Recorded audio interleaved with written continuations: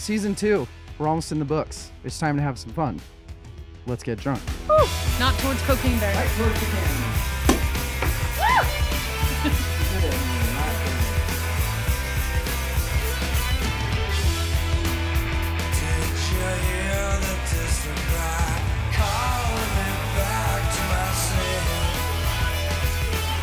Welcome to Verse Course Verse. We are. I'm DL. Hi.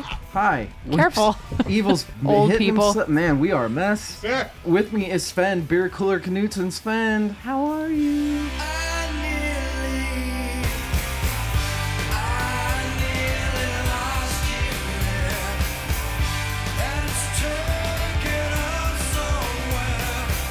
Seven nuts.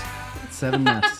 Svend is 7 nuts. I am. I'm doing great. I'm feeling a lot better than I was You've like recouped. a few hours ago. Just in time to drink a bunch. Just in time to do it all over again. We're drinking champagne. Oh, geez. We're drinking some Brute. We're feeling pretty good.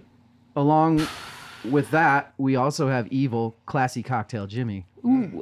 Evil, how are you? I'm a mess right now, apparently. Kinda. Yeah. Well, I feel good. Do you feel injured? No. Oh, because you just did something to yourself. I just am disheveled. Yeah. You do kind of look. You look a bit of a mess. Yep. You look like a big fucking worm on a tiny fucking hook. That's what she said. Yeah. And we also have Rachel, Malibu, and an Otter Pop Polio. That was so bad. Rachel, how are you? Good. Currently, what they are doing is so at the end of this episode, we are going to name our 5 favorite albums of this year individually, not best favorite. And they're currently writing down 2 guesses for each person. Everything they get right, the other person has to drink. It's going to be fun. Well, Look at your notes. we've come to the end of season 2. We've done it. We are at episode 101. There will also be a 102, 101.2, whatever you want to call it. We've come to the end. Rachel, David, how's it been this year? it's been a fucking nightmare. Expand on that. Just you. Expand further. The way you treat us? I don't know.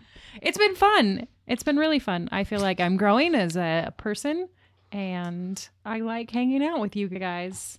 Yay! You know, Oprah always says we train people how to how to What? treat us. One more time. Nah. Fucking Oprah. I thought she said, you get a car, and you get a car. She did say that too. Svend, what about you? Season 2. What about season 2? What did you think? Did you like it? Did you have fun? Did you hate it? Do you still want to work here? Do I still want to? I feel like I was barely in season 2. I didn't see you guys very much. You had your moments. I had my moments. You did a lot of promos. I did a lot of promos. One might say you were part of every single promo. One might. One would say that. That was good. As always, I enjoy interviews most. I think the highlight out of all those all time so far is, it was like a half an interview for me because you got booted. I hate Zoom. And Zoom kicked me out of the interview with Annie Clements. She's so pretty. Holy cow, she's an amazing musician, amazing person. The fact that she juggles her whole family all while being a touring musician. On tour with her. That was my highlight. And It's a good highlight. stoked for next year. Mm-hmm. What about Mr. Evil? Approve. I would do it again. It's a great answer. Very concise. I'm going for laconic. This was way more intense than season 1, but there were a lot more episodes in this Intense one how? than there were in season 1. You know what I had to do, and I'm sure some of you did too, is I had to invent ways to not get burnt out. Mm-hmm. I had to find ways to cleanse my palate and ways to my listening habits had to change. And Well, in your defense, you were on every episode. That's true. I made it on every episode this year. So Good job. Thanks. Good luck trying to fire me. Like, you had the most homework. The raw unknown was gone. There's a lot more Yeah. confidence in this year, but the excitement was still there. Except for the interviews. The interviews, there's always going to be a lot of nerves there. Good luck next year, you guys. Oh my God. Yeah. Just wait. Oh my god. I'm totally going to say something stupid. Yeah. I'm just going to cry the whole time. You might. I might. Maybe Zoom will kick me off before I can embarrass myself. What are we doing tonight? What are we Music doing? and alcohol. Yeah. We're doing the finale of season 2. Try to take over the world. Yeah, you got it. One listener at a time. Reminder for our friends sitting in the room, as well as the audience listening, Our year that we are finaleing is December 2021 through November of 2022. Okay, so So 2018 does not count. 2018 Asking for a does not friend. count. Shit, I gotta go change some answers. I gotta change some stuff. What are we drinking tonight? Champagne. Jumpagne. We've got some champagne. Champagne, We've got a little bit of Glen 18. Glen, Irish coffee. We've got an Irish coffee in us already. Innis, We've got a little Irish in us, right? TW. We've got some Scotch ladies if we want them. We do. How do you scotch What? lady? We all got so How confused. do you Scotch lady is what she's asked you. How do you? Yeah. You make a drink called a Scotch lady and you drink it. Scotch, granadine, simple syrup. Extra It's lady. yes. Oh, that's what you needed the syrup. Yeah. Speaking of alcohol, we have a few drinking rules for the night. Yay. We've got samesies. So if you have the same thing on any of the lists, you drink. Mm-hmm. We've got our two guesses game that we already explained. And I don't know if you guys forgot because last night was a bit of a blur. We also, Still is. What? Yeah. but we We were also here do last have night. the waterfall rules from episode 100. This is so yes. ridiculous. Hey, By the power of Grayskull, I do have the power. Evil said Van Halen so much this year that we're letting him make other people drink whenever he wants. Go ahead. Drink. Right? Everyone. For me. Okay. Cheers. Cheers. I'll do it too. The coffee's so good. He's too nice. Let's do a super long toast. Oh, God. Let's thank some people, shall we? Sit back. Yep. Sit back and Kick up your relax. feet. First, all the musicians that reached out to have their music featured on the podcast. Thank you so much. If you're on Bandcamp, I bought your album. The features are really fun to do. The artists that I've gotten to know, that'll get you there. Yeah, keep reaching out. It's fun catching new tunes, and hopefully we get you a couple downloads. Thank you to Angie and Carrie for doing some recordings at our year dissections. Both of them recorded a best album of that year for us. And thank you both also for just being awesome. Amazing listeners. We like you guys a little bit. A lot. A whole bunch. Thank you to Em and George from Songs for Win. Thank you. I got a chat from her tonight because I put some stories on Instagram and she said that it made her really happy to see us doing it. But Em and George, they were a blast. They haven't posted anything since the Queen passed away. Do you talk to George? Just about like Oreos and snacks and things. Well, Em and George, we love you. Also, the dollar store in Britain, Pound shop. Pound Town. Pound. So I have a story about You have Pound a story Town? about Pound Town? Don't we all? I had identity theft a few years ago.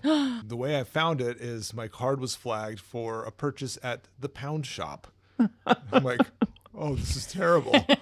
It turned out it's like a It was dollar just in store Britain. Yep. Yeah, Pound Town. I sent it to George, and I was like, "This is hilarious," and he's like, "I don't get it." My goodness. And I was like, "It's up Pound Town, George. It's funny." Humors are slightly different across the pond. Danny Nono from Big Eleanor Records. Very fun to have him on to talk a little De La Soul. He had so much energy. Yeah, All of it. he was ready to go. Yes. Jesus. I was distracted. He has a couple really good artists under his label, Advocat, Aadvocat, and Shaw Calhoun, who's very, very good hip hop. Very De La Soul-y. Really good shit. Check it out.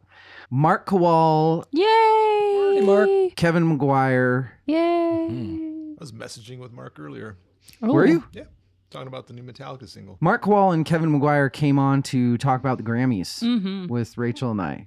That was a good one. Do we like it? Do we hate it? Why do we like it? Why do we hate it? Why do you hate it, and why do I like it? It ended up being why everybody hates it. Is what it ended up being. still Actually, gonna there was a watch it. little more. There was a lot more. You know what you don't think about are the hundreds and hundreds of That's people that true. are employed because of it. So there's that. Tony came on to talk a little Cheap Trick. Cheap trick. Yeah, Sorry, Tony. poor Should Tony. be. You're a good person. Look what you didn't you deserve did. that. Look what you did.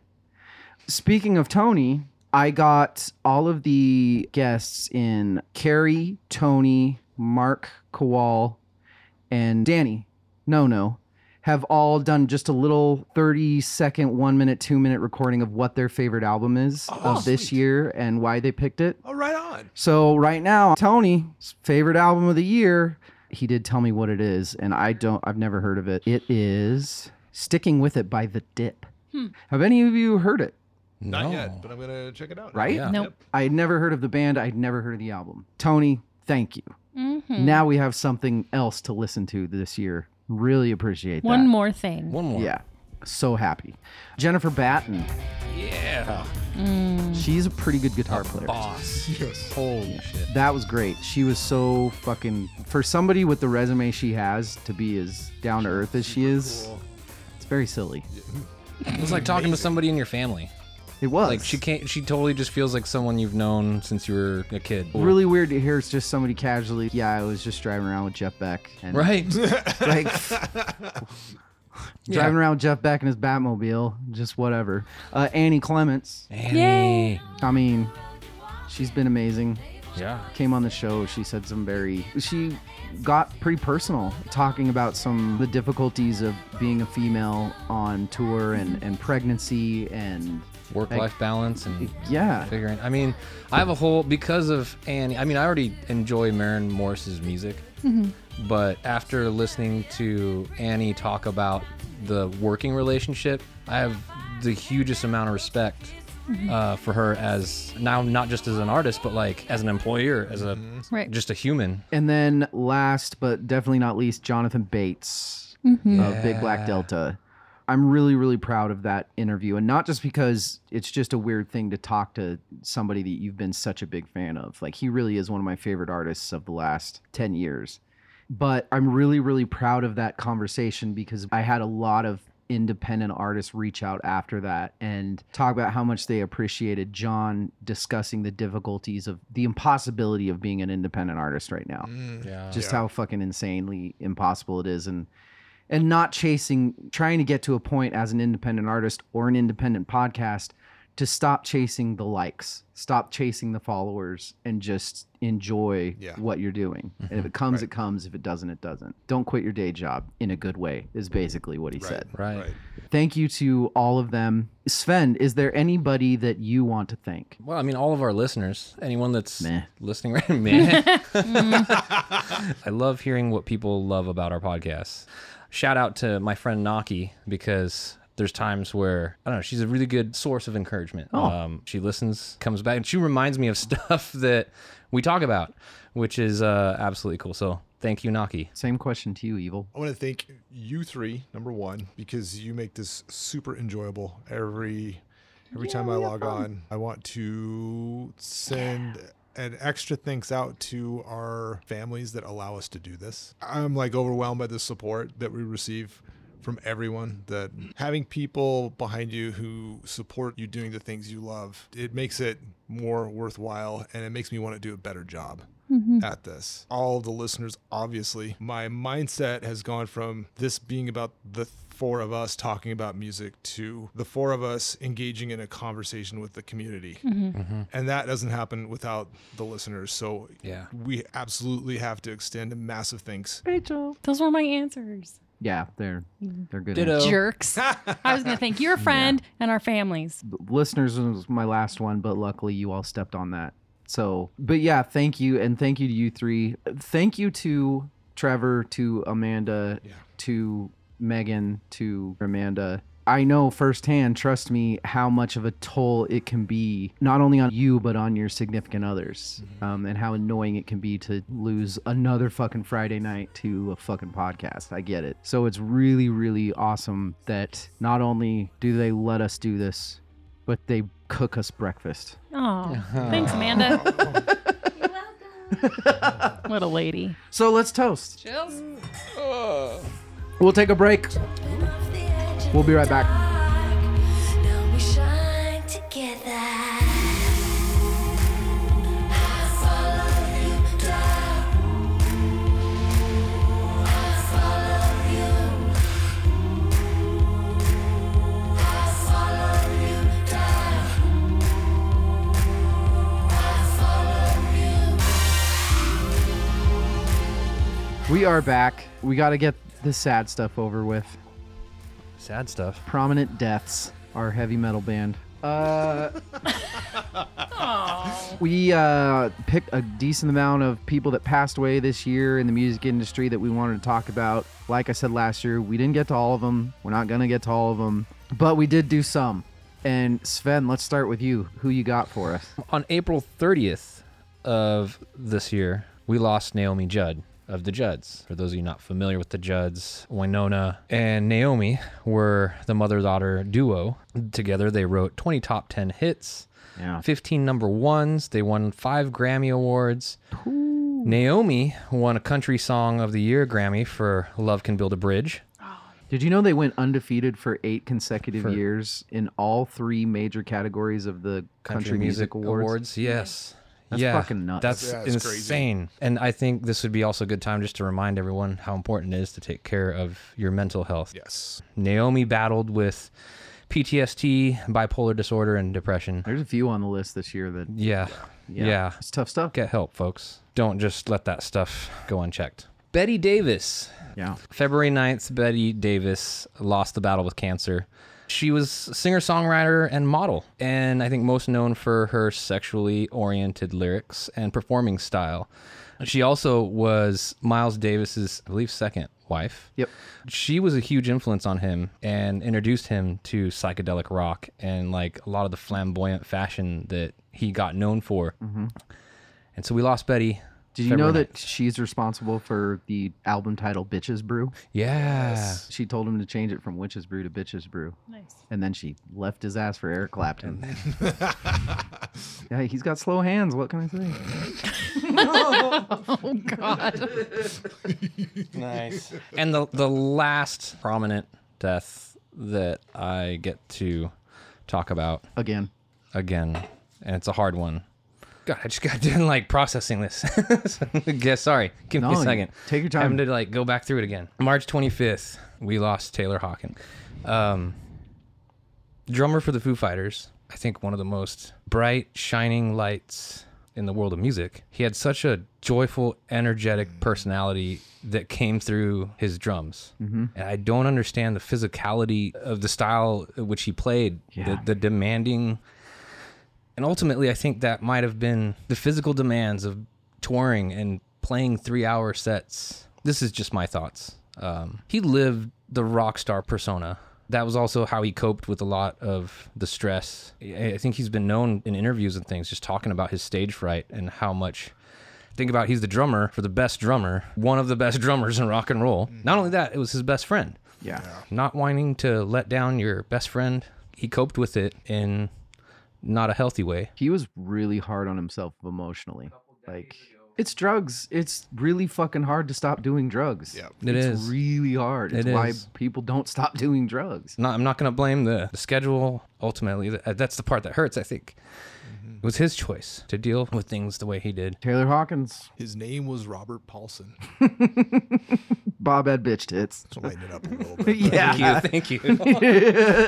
Oh, Born September 27th, 1947, passing away January 20th at the age of 74. Michael Lee Aday, who we know as the legend Meatloaf, passed away this year. No official cause of death, but it seems like it may have been COVID related. Known musically for his Bat Out of Hell trilogy, Bat Out of Hell in 1977. I got to know him initially from the second one, Bat Out of Hell #2, Back into Hell in 1993, with the I Will Do Anything for Love, but I Won't Do That. That was Objects in the rear view. yeah. Released the third in the trilogy in 2006, Bat Out of Hell 3, The Monster is Loose. What a larger than life character.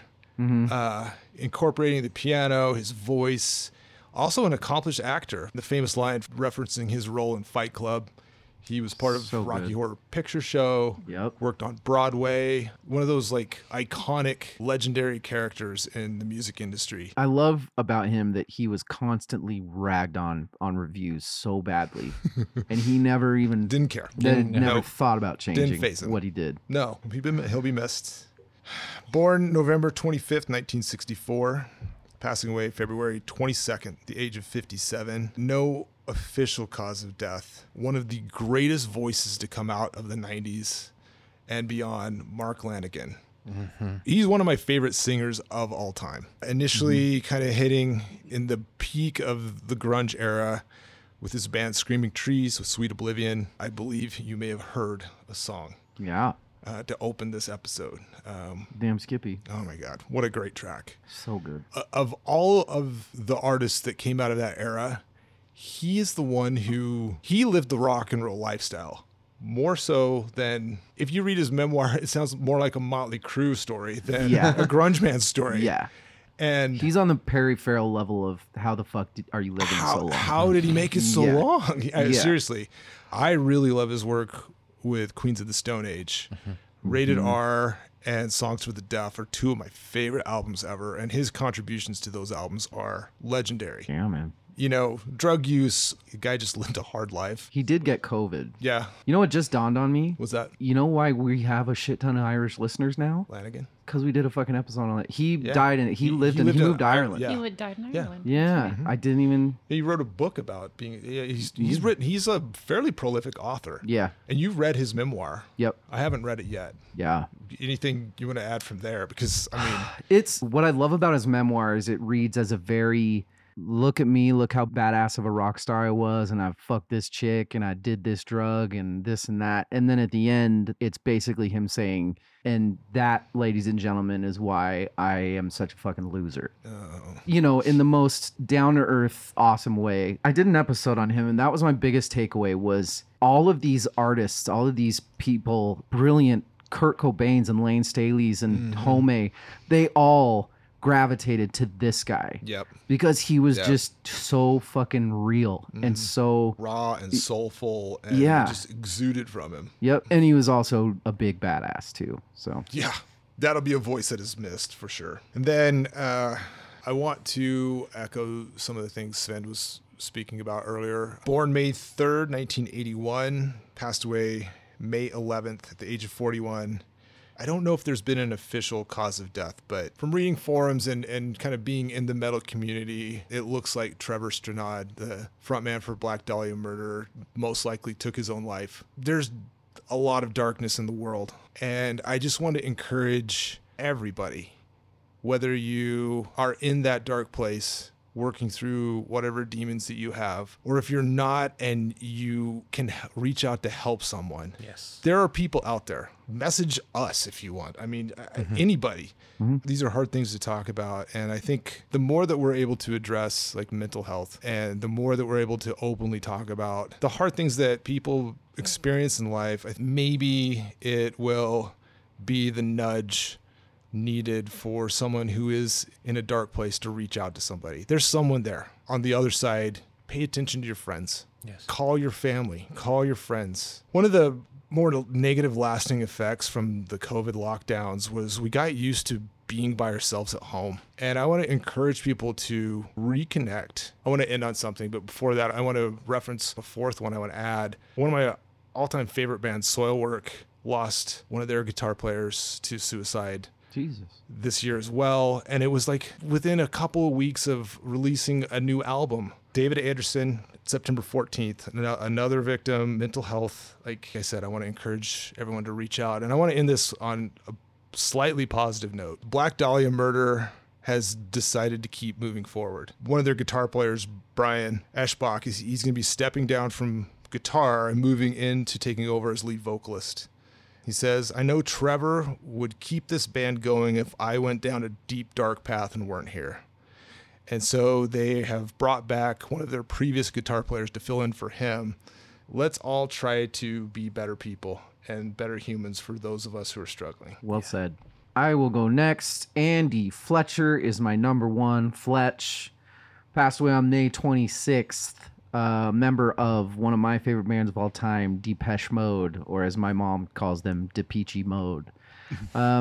He was actually much more of a mediator and manager of the quote-unquote talent of the band. He was one of those, the rock behind the talent, as they say. He's the only member of Depeche Mode that never had a writing credit. In 1989, there was a documentary about them, and he was quoted as saying, Martin's the songwriter, Alan's the good musician, Dave's the vocalist, and I bum around. But all I know is that, you know, I've seen Depeche Mode live. I've watched videos. He's there at the synth, and you know what Depeche Mode is? It's fucking synth. So he's doing something. Yep. You know, bands like The Cure and Susie and the Banshees and Kraftwerk. Yeah, Andy Fletch, you will be missed. One of my favorite bands. Real sucky. Jerry Lee Lewis died in October. Nickname The Killer, because he played back in the day where there were circuits. There were 6 or 7 groups that would go on one after another, and nobody would go on after him because he'd murdered the fucking stage. Great balls of fire. Yes. He grew up in Louisiana, attending Southwest Bible Institute when during a recital, he played some patented Jerry Lee Lewis boogie and they expelled him immediately. And The devil's music. he went straight to the clubs and started playing. He was as rock and roll as it gets. And he'd get up there, he'd murder, he'd get off stage, he'd kill himself. That was him. He disappeared justifiably. He married his 13-year-old cousin when he was 22, and nobody really listened to him anymore. Can't really blame him for that. Yeah. But prominent figure in music, Jerry Lee Lewis was one of the greatest to ever do it. I was hypnotized at the Western Idaho Fair. And I was brought up on stage, and the guy got me to believe I was Jerry Lee Lewis, and I played the piano, which was a cardboard box, with my butt. Yes. Wow. Great. That's good to know. I'm going to use that. Vangelis. Evil and I already did an episode where we talked about Blade Runner, one of the best soundtracks that there's ever been, scores, whatever you want to call it. He was born Evangelos Odysseus Papathanassou in the Greek town of Agria. So he was pretty Greek. He was self-taught, which You did an okay job. just listen to his, you listen to his music. He's fucking self-taught. He wrote the theme song to Chariots of Fire, which we'll play right now, and you will say, "Oh yeah, we all know that." He was most associated with the synthesizer. The instrument was also a source of frustration with him. He was quoted as saying, "I've been using synthesizers for so many years, but they've never been designed properly. They create a lot of problems. The computers have completely different logic than the human logic." So for his 2016 record, Rosetta, was dedicated to the space probe, which was out at the same time. He built his own synthesizer for that. Nice. So go listen to that. This kind of just tells you a little bit of he was a musical eccentric. It's very difficult not to make music. It's as natural as I eat, as I make love. Music is the same. For me, as a huge synthwave guy, the opening theme to Blade Runner is it's top 5 synthwave songs of all time, if not number 1. And I will end mine with someone who we're going to talk a lot more about. We're going to talk about next year. I'm going to talk a little bit more about later on in this episode, but Ronnie Spector. Born Veronica Bennett, grew up in Manhattan. Unfortunately, the most concentrated part of her life that gets talked about is her marriage / kidnapping / whatever you want to call it by Phil Spector. We won't dwell on that here. She died of cancer. She was the Ronette of the Ronettes. The song Be My Baby, the 50 song Be My Baby, that was them. They were the first female group that went for the let's be sexy. Let's dress in tight dresses and look seductive, and it worked. Quote from Ronnie, "We weren't afraid to be hot. That was our gimmick. When we saw the Shirelles walk on stage with their wide party dresses, we went in the opposite direction and squeezed our bodies into the tightest skirts we could find. Then we'd get on stage and hike them up to show our legs. We were popular." I'll leave it at that. The only other person that I am going to mention that just passed away that we didn't really get to touch on is Christine McVie from Fleetwood Mac. By far the most underrated member of Fleetwood Mac. Nobody talks about her, and she wrote, I'd say, like 5 of the 10 best Fleetwood Mac songs. Extremely important. She helped write Rumors, one of the greatest albums of all time. That's really it. Yeah, Rachel. I'm going to start out with Olivia Newton-John. Olivia was born on 26th of September, 1948, and passed away on August 8th. She was born in Cambridge, England, and raised in Melbourne. She was a singer, an actress, and an activist for environmental and animal rights, as well as breast cancer research. Over her career, she won 4 Grammys, Record of the Year Grammy with I Honestly Love You and Physical.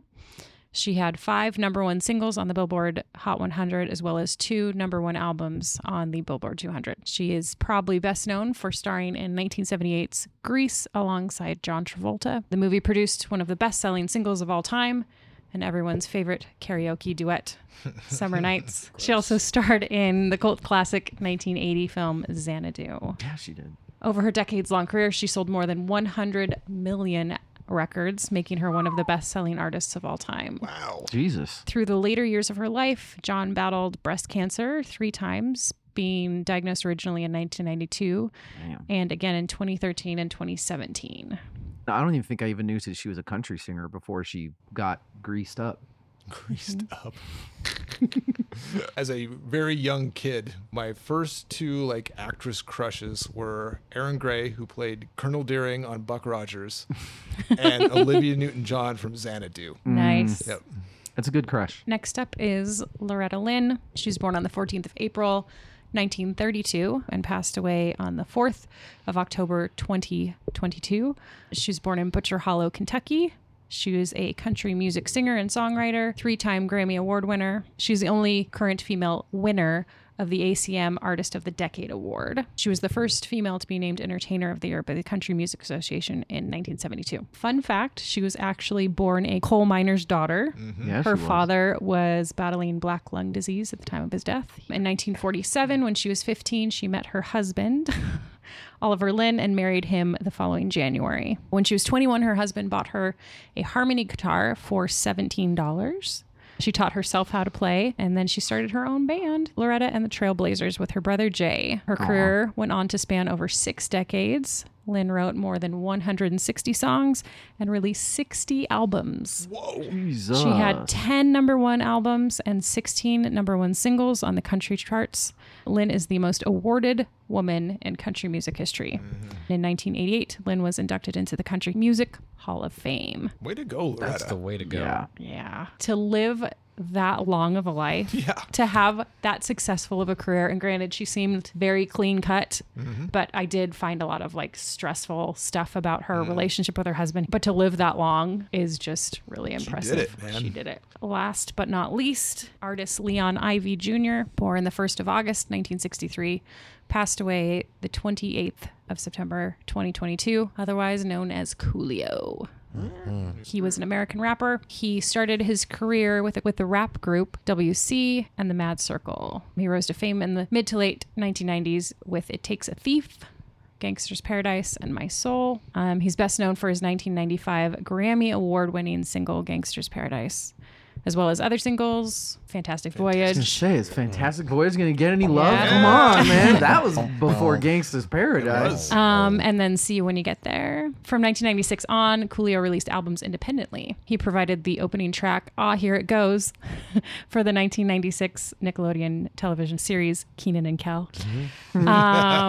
Being that him and his children were asthma sufferers, he also became a spokesperson for the Asthma and Allergy Foundation of America. Coolio was also the running mate for pornographic actress Sherry DeVille's Democratic presidential run in 2022. Almost. So Almost. close. Coolio was found unresponsive on the 28th of September 2022 at a friend's house in Los Angeles, California. He was pronounced dead on arrival by first responders. I was in Kosovo one day, and I was handing out flyers for a concert outside the arena where he was performing. So although I didn't get to see him perform ever, I got to hear him sing Gangster's Paradise. And it was fabulous. It was an open air arena, and I was just right outside it.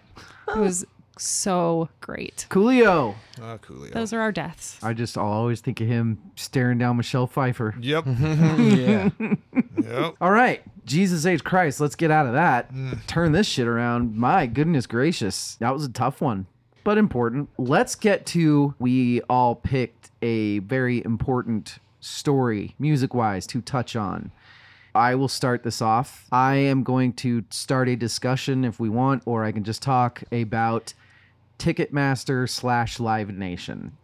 And I know what everybody's thinking. I am going to start talking about the Taylor Swift debacle, which I will, but I'm going to concentrate a lot more on a different artist, maybe a couple. This doesn't start with T Swift. This has been around forever. Everybody's talking about it now because Taylor Swift is involved, who's one of the biggest artists ever. Ticketmaster is more than a monopoly. In America, when you control the market of anything over 75%, you are a monopoly. They control 81% of concert tickets. And that is not even counting their vertical integration. They have contracts with the venues, they have contracts with the artists, and they also sell the tickets. They also, it's not provable, but there are a lot of bots that the second that Ticketmaster has an opening artist, a shit ton of bots buy tickets and then sell them for $5,000, $15,000. Pearl Jam took this on. This really pissed Pearl Jam off because Pearl Jam a long time ago. Yeah.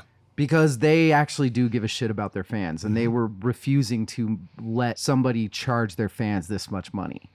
It did not go well for Pearl Jam. Nope. Ticketmaster owns every fucking stadium. So Pearl Jam had to move all of their shows to these outdoor stadiums and these smaller stadiums, and they had weather problems. As you would, you had issues at every single venue.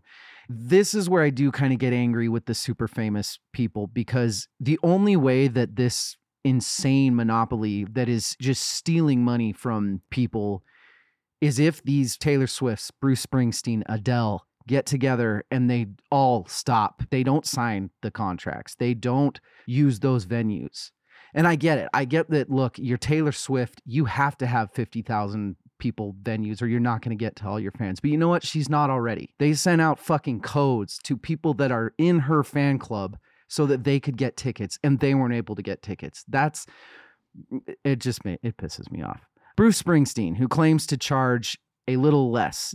I'm not going to bash on Taylor Swift at all. I don't like her response, but it is what it is. Bruce Springsteen, I'm sorry, Springsteen fans, but I have a problem with him. He claims, quoted by Springsteen, they charge a little less than other artists. I think he goes that route because he does his thing, or he's the good old Jersey boy. He's the working man's artist. This is a quote from him. For the past 49 years or however long we've been out there, we've pretty much been under market value. It's been great for fans, but ticket buying has gotten very confusing for everyone. And the bottom line is most our tickets are totally affordable. They're in the affordable range. So I bit and I looked up Bruce Springsteen tickets. I looked up tickets in Detroit, one of the poorest economies in America, where if you're working class, you should be able to go see fucking Bruce Springsteen. The tickets for him in Detroit start at $230. Oh, no. Before fees. Yikes. Yeah. Which are another amount I will get to. And that is for section 103, which is behind the stage. Awesome. So Bruce Springsteen will be facing away from you the entire time. So if two people, if a wife and a husband want to go see Bruce Springsteen in Detroit, that is after fees, $550.35. So what the fuck are you talking about, Bruce Springsteen? Insane. The good news is thanks to the popularity of Taylor Swift, there is now officially in the works an antitrust law inquiry brought to fruition by the government. We'll see what happens. Like I said, Pearl Jam tried. They failed. Taylor Swift is much more popular than Pearl Jam. So if she stays with it, that's great. I hope she does. Or not stays with it because she hasn't done anything. I hope that she plays a part in it. I feel a lot differently about these costs if for 1 second I thought that any of that money was going to the stagehands or to the people that actually work at the venue, but it's absolutely not. No. And fuck arena concerts now. Coming out of the venue industry, which I spent 17 years in. Fuck, why didn't you talk about that? When there's an association, an international association of venue managers, IAVM, I remember being in conferences, it's kind of weird that like venues get together in a venue to talk about running their venues. And there were several years, year after year after year, where one of the sessions that you could attend, there was always a Ticketmaster session. Okay. Venues have been trying to figure this out on their end for a long time as well. I don't think that they do enough. The easy answer is like, well, why do you use Ticketmaster to sell tickets at your venue? There's not a lot of other options unless you want to do it yourself. And the cost of running your own box office, it's insane. Nobody does it anymore. You don't have the infrastructure. I mean, your business should be providing the experience to the people that come to attend the event or the concert, right? You should be able to focus on having a nice, clean, spacious venue, everything being safe. Yeah. At what point do we stop doing that and we become a ticket company? I wish that there was a way the venues could play a bigger role, and I'm sure that they can do more than some of them are, but a lot of them are in these contracts. The only real solution besides artists just going on strike for a while, which that also sucks for people that love them, But the only real solution besides that is the government getting involved, because it is literally a monopoly, which it looks like it's going to happen, but let's not hold our breath. All right. Rachel, what is the important thing for you? My important news is titled, Olivia Rodrigo is a dirty thief. It's true. It's true. So after a bunch of youths on TikTok with too much time on their hands noticed a similarity between Rodrigo's Good For You and Paramore's Misery Business, Rodrigo had to retroactively add Josh Farrow and Hayley Williams to the writing credits for Good For You. This is after she also had to add Taylor Swift and her writing crew to Deja Vu, another one of her songs, after the album was released. She did, before Sour was released, credit Taylor on One Step Forward, Three Steps Back, which is a lot cheaper if you just do it ahead of time. That's all I'm going to say. Variety said, well, reps for Rodrigo decline requests for comment. A source close to the situation says, the credit is actually an interpolation. So I just said that, which is essentially an element of a previously recorded song, re-recorded and incorporated into a new song, and that the two parties were in touch before Good For You was released, which is interesting because she got sued. What? Sorry, keep going. How do you get away with just saying, oops, I copied your song, let me add some writing credits, all good? Yeah. I'm sure there was lawyers involved in that. So one artist who could not give fewer fucks about the whole situation is Elvis Costello. Rodrigo was accused also of stealing a guitar riff from his 1978 song Pump It Up and using it on her single Brutal. Yeah. Costello is quoted as saying, "This is fine by me. It's how rock and roll works. You take the broken pieces of another thrill and make a brand new toy." That's what I did. See, personally, I'm in the Costello camp. Now, I've never written anything that anyone wanted to steal. I'm not saying that people shouldn't be angry. Intellectual theft is real. It's theft. Yeah. There's so much argument in courtrooms about inspiration versus Right. like plagiarism, right? Like being inspired by something versus, yeah, you just ripped it off. Yeah. And we're wasting so much time arguing about that shit. Just go make some music. Halsey, DJ Khaled, Benny Blanco, DJ Khaled. Khaled, and Ed Sheeran are all being sued for allegedly stealing the 2018 hit song East Side from the band American XO.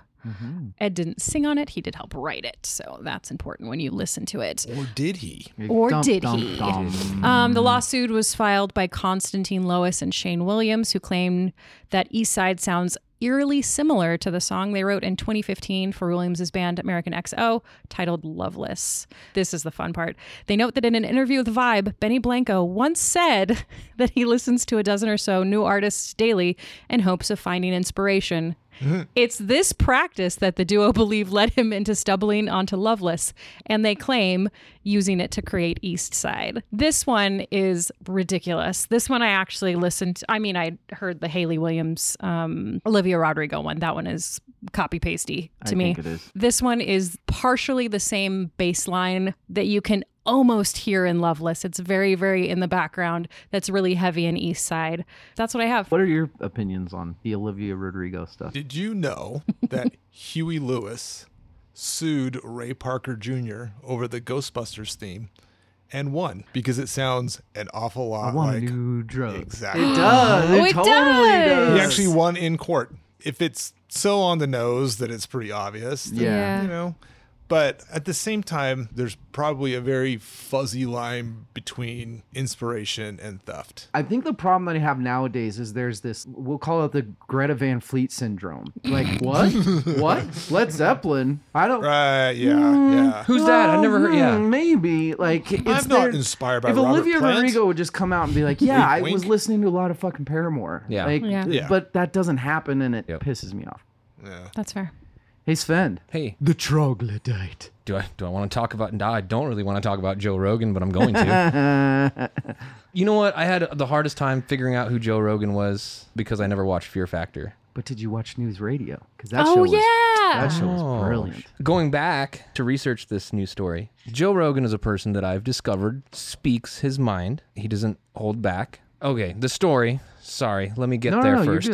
good. The news story. Yeah, musicians strike Spotify. Joe Rogan on his show, several episodes, made statements and had guests on that made statements about COVID-19, perhaps helped spread allegedly misinformation. Like I had to go back through and try to listen because I'm like, what did he say? Yeah. And I don't think it's like any one specific. It's just in general that he had so many episodes that contradicted what health officials were saying. Right. He tried to address it after the fact, did come out with a statement saying, you know, everyone gets shit wrong. I actually really liked his statement. Yeah. It was basically, I'm a fucking idiot. Why would you ever Don't listen listen. to me? Yeah, exactly. Don't get medical advice from me. But there's also an argument to that. It's the Fred Durst effect. Yeah. People are going to listen to you when you have that kind of a platform Right. and that influence. The moral of the story really should be like, if you have that platform and you have that influence, you have to be a lot more careful than like the four of us sitting here. Yeah. Right. He has one of the biggest platforms ever. Right. Yep. There's a huge responsibility that comes with that. Now, in response to the misinformation, artists like Neil Young.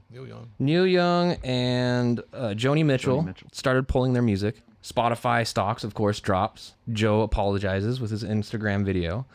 India Irie put together a little compilation of Joe Rogan using the N-word on his show. And then once she released Forgot about that.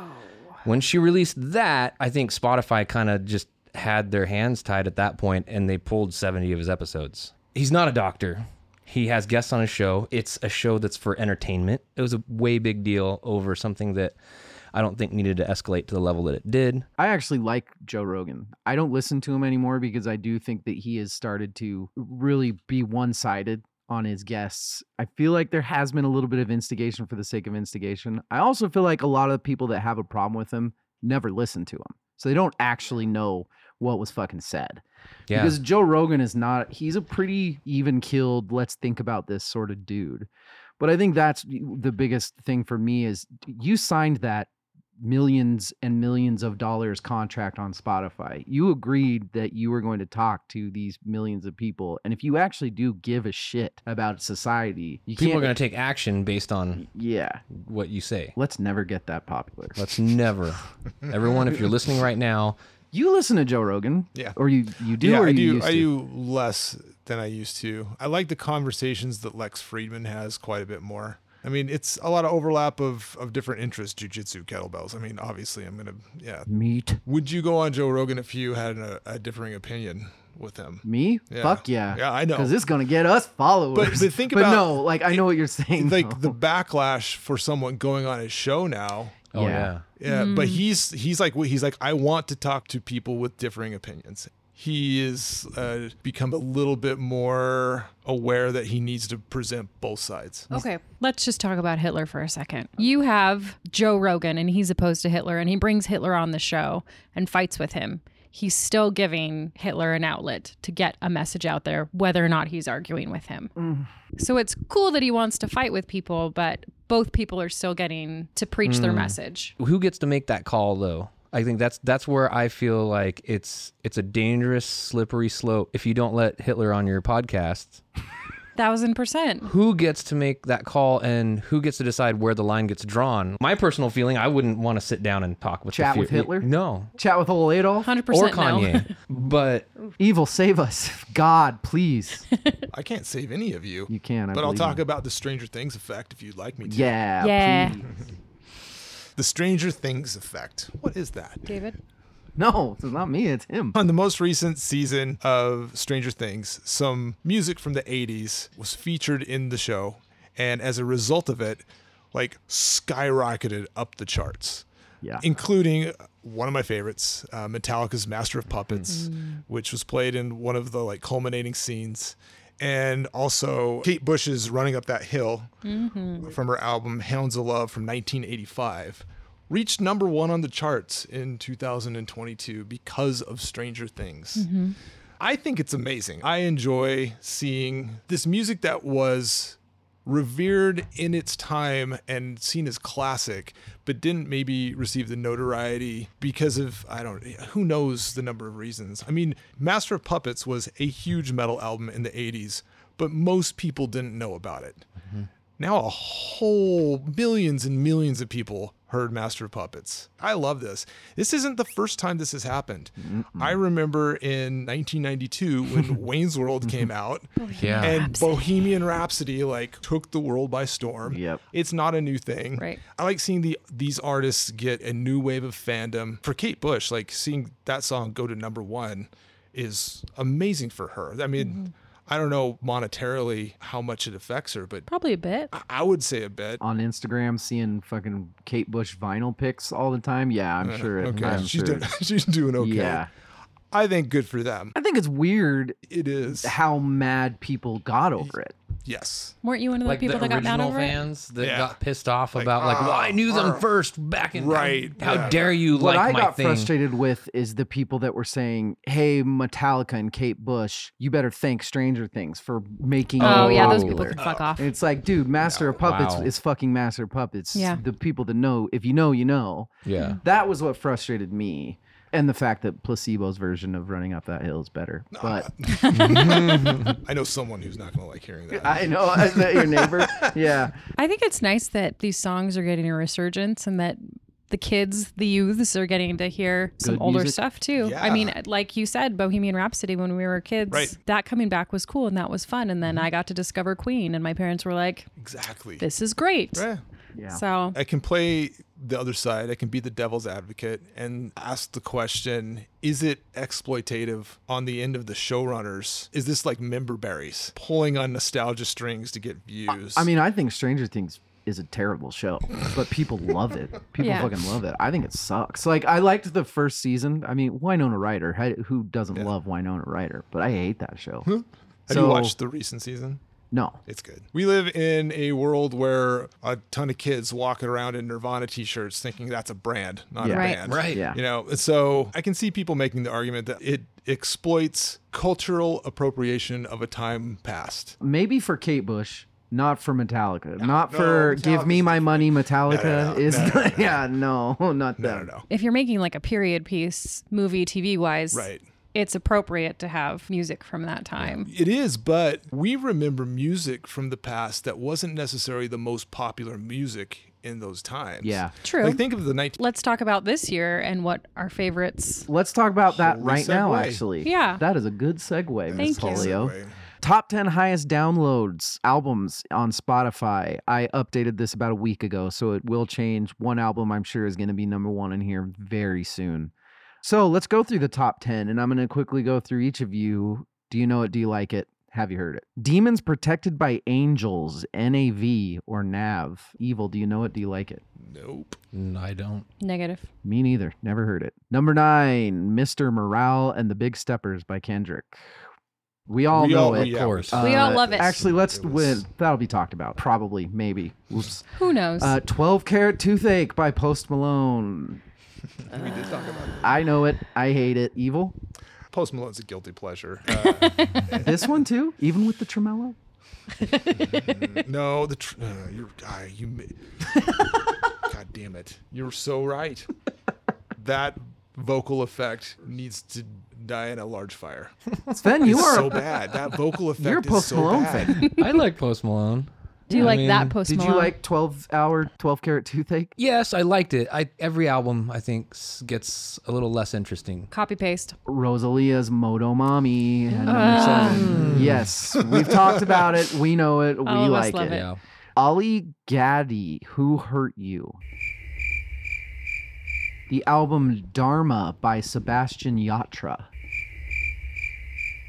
See, we suck. We are idiots. Album number 4, already, Midnights, the 3 a.m. edition by Taylor Swift. Who? Who's that? I don't know. haven't heard of indie it. artist. She's fabulous. Oh, she's that one that charges so damn much for her fucking Oh, concert it's ticket. not her fault. Number 3, Dawn FM by The Weeknd. We've talked about this on a quick fire. I hated it. I didn't mind it. I thought it was, I think I gave it a 1 thumbs up. I think you were pretty I was neutral on neutral. it. Yeah, there's some good stuff and Maybe some a little stuff I more. wasn't like into. You gave her the old Sven. The sideways thumb and the Ow. yeah. Just get my thumb in there. It's there. It exists. So there. And I'm aware of it. I love The Weeknd as a vocalist. That album was a great idea in theory, but I did not like the way it played out. Number 2, Harry's House by Harry Styles. Evil, do you know it? Do you like it? I know what it is. Yeah. I wish I didn't. All right. Ooh. Whose Sven. house? I do like it. Rachel? Good job, Harry. Know it and love it. He's so handsome. He's so handsome. And number 1, Un Verano Sin Ti by Bad Bunny. Have you listened? Do you love it? I don't. No. I don't like it. I love it. Rachel It's loves really good. it. That was the top 10, and we have proven that we're not very good. We're 50% okay. We're 50 F plus. Let's take a break and let's get into some.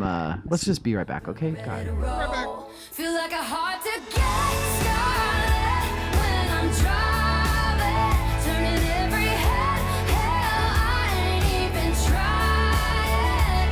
Got them Ray-Ban shades, pretty and Yo, this is Danny Nono with Big Eleanor Records, and my most enjoyed project this year is Wet Leg by Wet Leg.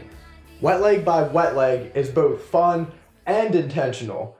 I've listened to Wet Leg by Wet Leg more than any other project released this year. So this is Danny Nono with Big Eleanor Records, and I highly recommend Wet Leg by Wet Leg. Thank you. We are back. You're back. Take it down a notch. It's quiz time.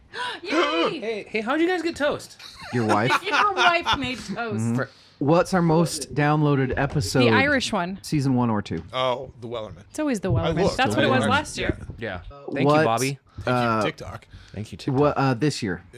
Lanigan? Was it a Woodstock episode? Lanigan was number 2. Then I'm going to go with Woodstock. Jonathan Bates' interview was Oh. number 1. Number 3 was The Killers' Here's Where You're Wrong. And number 4 was 1986.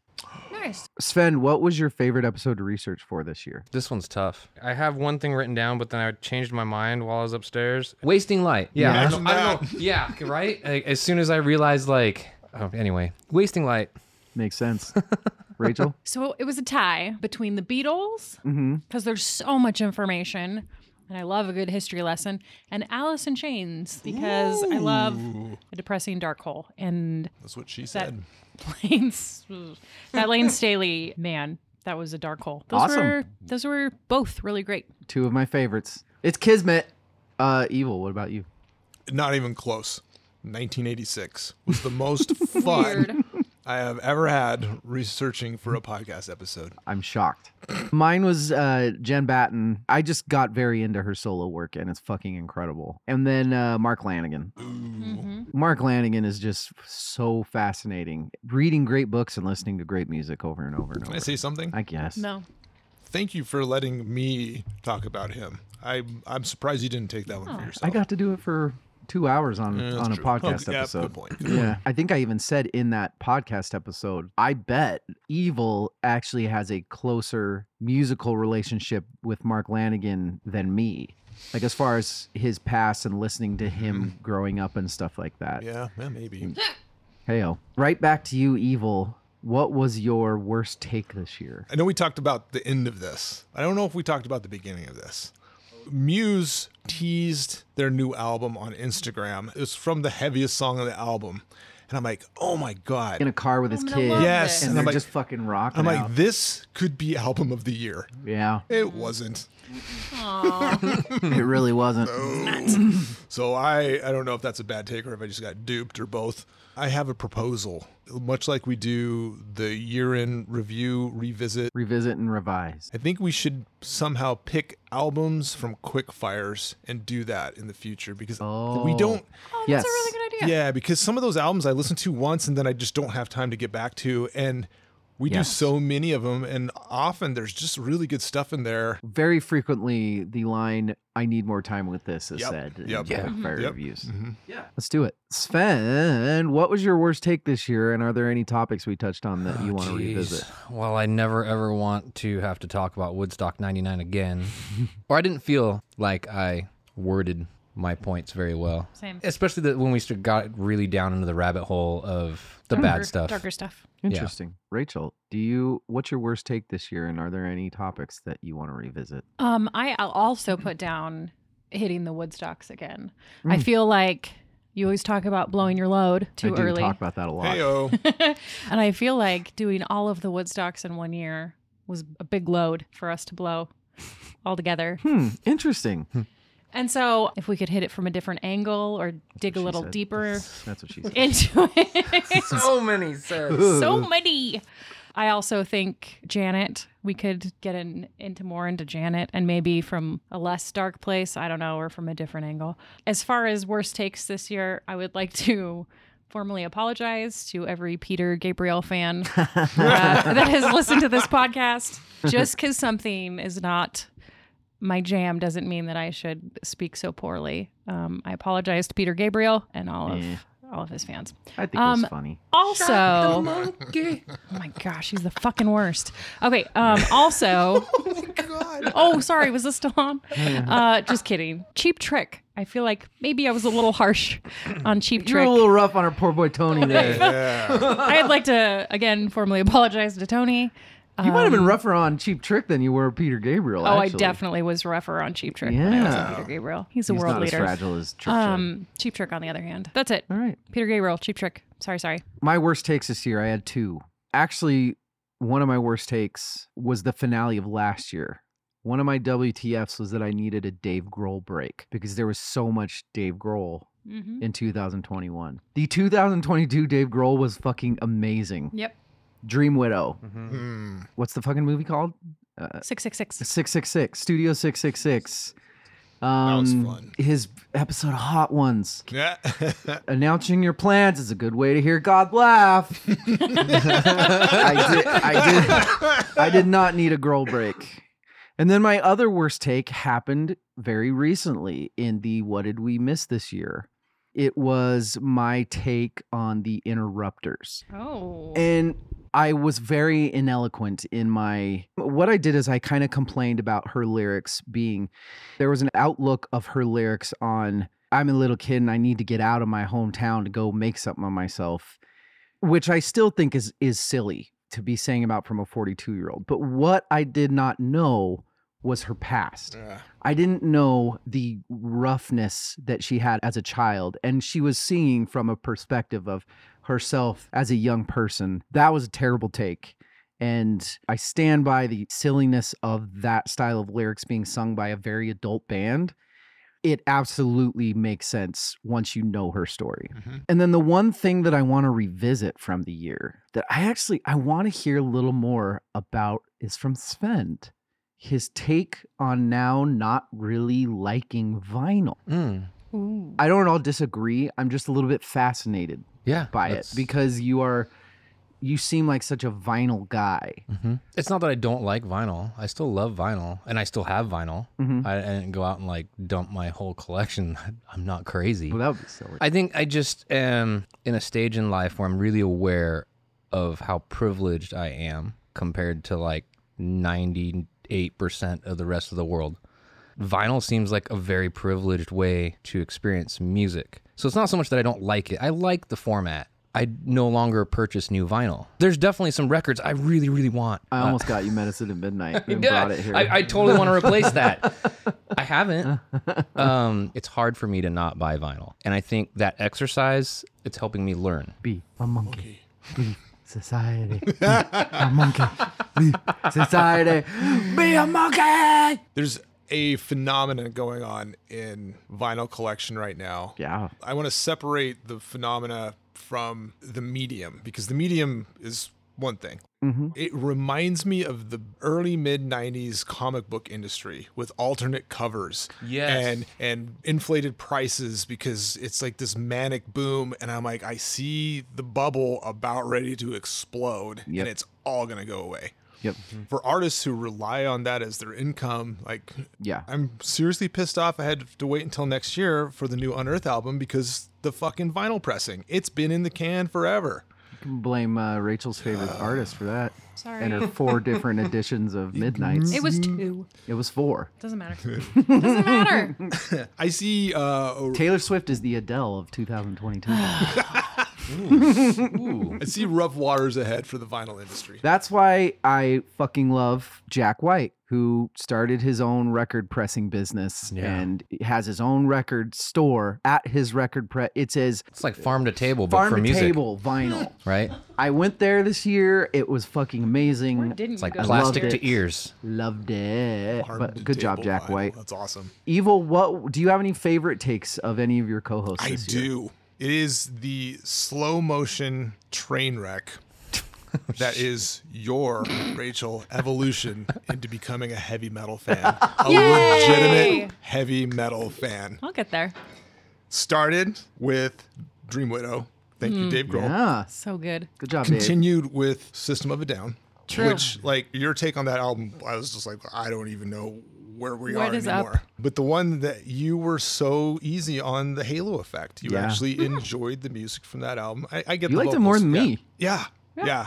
The dark side is not far We're away. just melding into the same person. You're so close. You just have to give in to your hate and anger. Yeah. I'll go next. Speaking in direct contradiction to all of you, or no, two of you, I re-listened to a lot of the episodes just to try to get some ideas for the finale, and I'm a Psycho and whatever. I thought every single person's Woodstock coverage was fucking amazing. Like, I was listening to Small Part of 99 to try to find something specific, and I was like, this is pretty good. And I ended up listening to all three of them. I think that in terms of cohesive podcast episodes that are built and are actually saying something, those are something to be extremely proud of. If a big podcast company comes to us and is like, all right, we'll give you a couple episodes, what should we listen to? I would tell them our Woodstock coverage. Every single person did amazing shit on all three of those episodes. My favorite take was your worst. Yay, us. Rachel. My favorite take was everyone appreciating Willow Smith. So kind of in the same vein of Evil liking that I'm becoming a metalhead, I appreciated how much Don't get too ahead of yourself everybody Yeah. everybody was so, I mean, Sven, but you, I guess David and Evil a little bit more about being so kind about Willow Smith. It was good. That album is a conundrum. Sven, do you have any favorite takes? I do agree with you. With 1969 Woodstock is one of my favorite episodes to tell people to listen to. Top 5 nouns, top 5 albums, artists, songs, whatever that you found through the podcast this year. They don't have to be from 2022. In fact, it probably works better if they aren't, but they can be. Sven, what did you find through the pod this year? There's this gentleman named Amos Lee, Yeah. and he has a Live at Red Rocks Did album. you know that's on? Do you know that that's one of the ones? Oh, it's on vinyl now. That you is can't one of buy it. exactly. That is one of the ones. So Annie Clements, she played that concert. I mean, not only is it it's Amos Lee, but then like Annie's my on new it. favorite bass player. So yeah, that's my one. You only have one? I only have one. I'm sorry. Oh, what a cheating. Well, Rachel. yeah. Speaking of cheating, I have 7. Oh, so it fair. balances out. There we go. Number 1 out of 7, Alice in Chains. They're all right. I think because you love them so much, I wanted to avoid them because I didn't want to make you happy. That checks out. But goddamn if they aren't just the most talented group of gentlemen. Aw. Second was Juice WRLD, which I had not really heard of, Yeah, but through your me neither. Juice WRLD episode. CeeLo Green, who I had heard some hits of, but didn't really understand how talented he was. Yeah, He's that's a piece good. of shit, though, isn't he? I can't talk about him. I don't know. I honestly don't know. The Beatles, number 4. They're all right. You And- found the Beatles in 2022. I found the didn't even Beatles know a they little were bit, lost. a little bit more, and through the Beatles, the vibes. Donnés, who they Yeah. had Oh. covered one of their. Yeah. This one's for Evil, System of a Down. Love them, and finally Alt J. Oh, that's right. I had never That was a heard of quick them. fire. Wow. Yeah. No, I gave her Relaxer, which is an earlier album, which is I didn't like so the one much on better the than the new Quickfire one. Yeah. so much. That's awesome. Yeah. I love that album. You're a smart lady, Rachel. My number 5, Ronnie Spector. Like I said, Oh, I yeah. am going to be talking about her again next year. Her story, what she did, her talent. Oh my God, she's amazing. My number 4 is the album Tribal Rage by Jennifer Batten. If you are any sort of guitar lover, you need to listen to Tribal Rage. Unfortunately, it's not well known. It doesn't get bought. You can buy a CD of it on her website. Fucking super cheap. God, that album's amazing. Number 3, Amy Winehouse. I always respected Amy Winehouse, but I never gave her much of a chance, and I didn't really know her story. And this year I listened to all her shit, talked about her a ton. Wow, she was just such a fucking inexplicable talent. My number 2, and this came from 2005 Year Dissection, I think. Antony and the Johnsons. The album is I Am a Bird Now.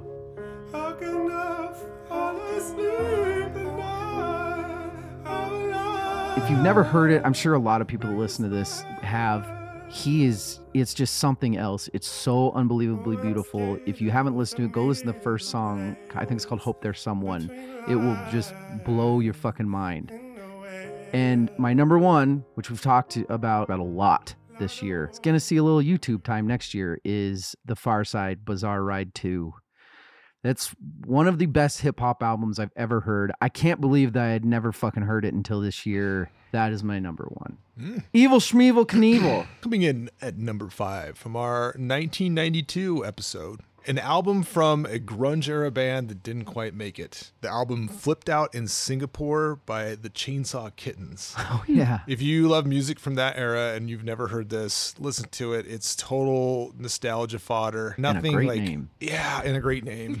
My number 4, Bizarre Ride to the Far Side. Hey-o. Hey. Also from 92. I agree with you. That is a fucking amazing hip hop album. So good. It's very, very, very good. Guys, it's so good. Yeah. Is it so good? And that was in a year where there was some serious hip hop contenders. Uh-huh. Number 3, Weezer's Pinkerton. Oh, shit. Yeah. I was familiar with El Scorcho. I don't think I'd ever listened to the entire album. That was maybe one of my favorite album swaps. Really? to date. Yeah. Why do I feel like you didn't like that? No, it grew on you. Yeah, it grew was on a me. My first yeah. listen, I'm like, but then it grew on me because reading like the story, the little like nods in the story, it's genius. Number 2 isn't really a discovery; it's more of a rediscovery, and that is System of a Down and Mesmerize as an album. I did not realize how much I knew that album and how fucking amazing it is. Yeah. Radio, video, Cigarro, the whole thing. You love Cigarro. I love Cigarro so much. I'm so glad we did that because I probably would have written that band off long term. My number 1 is I knew who he was, but I didn't know in depth. And it is from our Peter Gabriel So episode, and that's discovering Tony Levin. Oh, my God. Yeah. Yes. And diving into him Oh, as an man. artist and his catalog, his work, King Crimson, his innovation with his funk fingers, Yeah. Chapman stick, and one of the coolest guys I've ever like listened to talk about music. That's such a good one. It should have been mine. And I look forward to listening to more Tony Levin in the future. Guys, I got one more quiz for you, and then we're done for the episode. On to part 2. There were 3 10 out of 10s given this year. Ooh. Do you know what they were? Alice in Chains? Alice in Chains is one of them. Dirt. I think you guys should all have to drink because Cake? we just talked about both of them. Cake? We just talked about both of the other ones. Evil literally, Was it Mesmerize? yes. Okay. And then I'm getting all of them. who did Damn. he talk about right after Mesmerize? Evil? So Yes. It's been a long couple days, everybody. We're a little tired. slow on the uptake right now. Yeah, Peter Gabriel So, Alice in Chains Dirt, and System of a Down's Mesmerize were our only. Who gave So a 10? I'm just kidding. That's part 1 of the finale, everybody. Join us in a couple days. You'll find out about our favorites. We're going to go reload. Yeah. Load. Give me 5, give me that one. No, sorry. That was good. Good night and good luck. Oh, I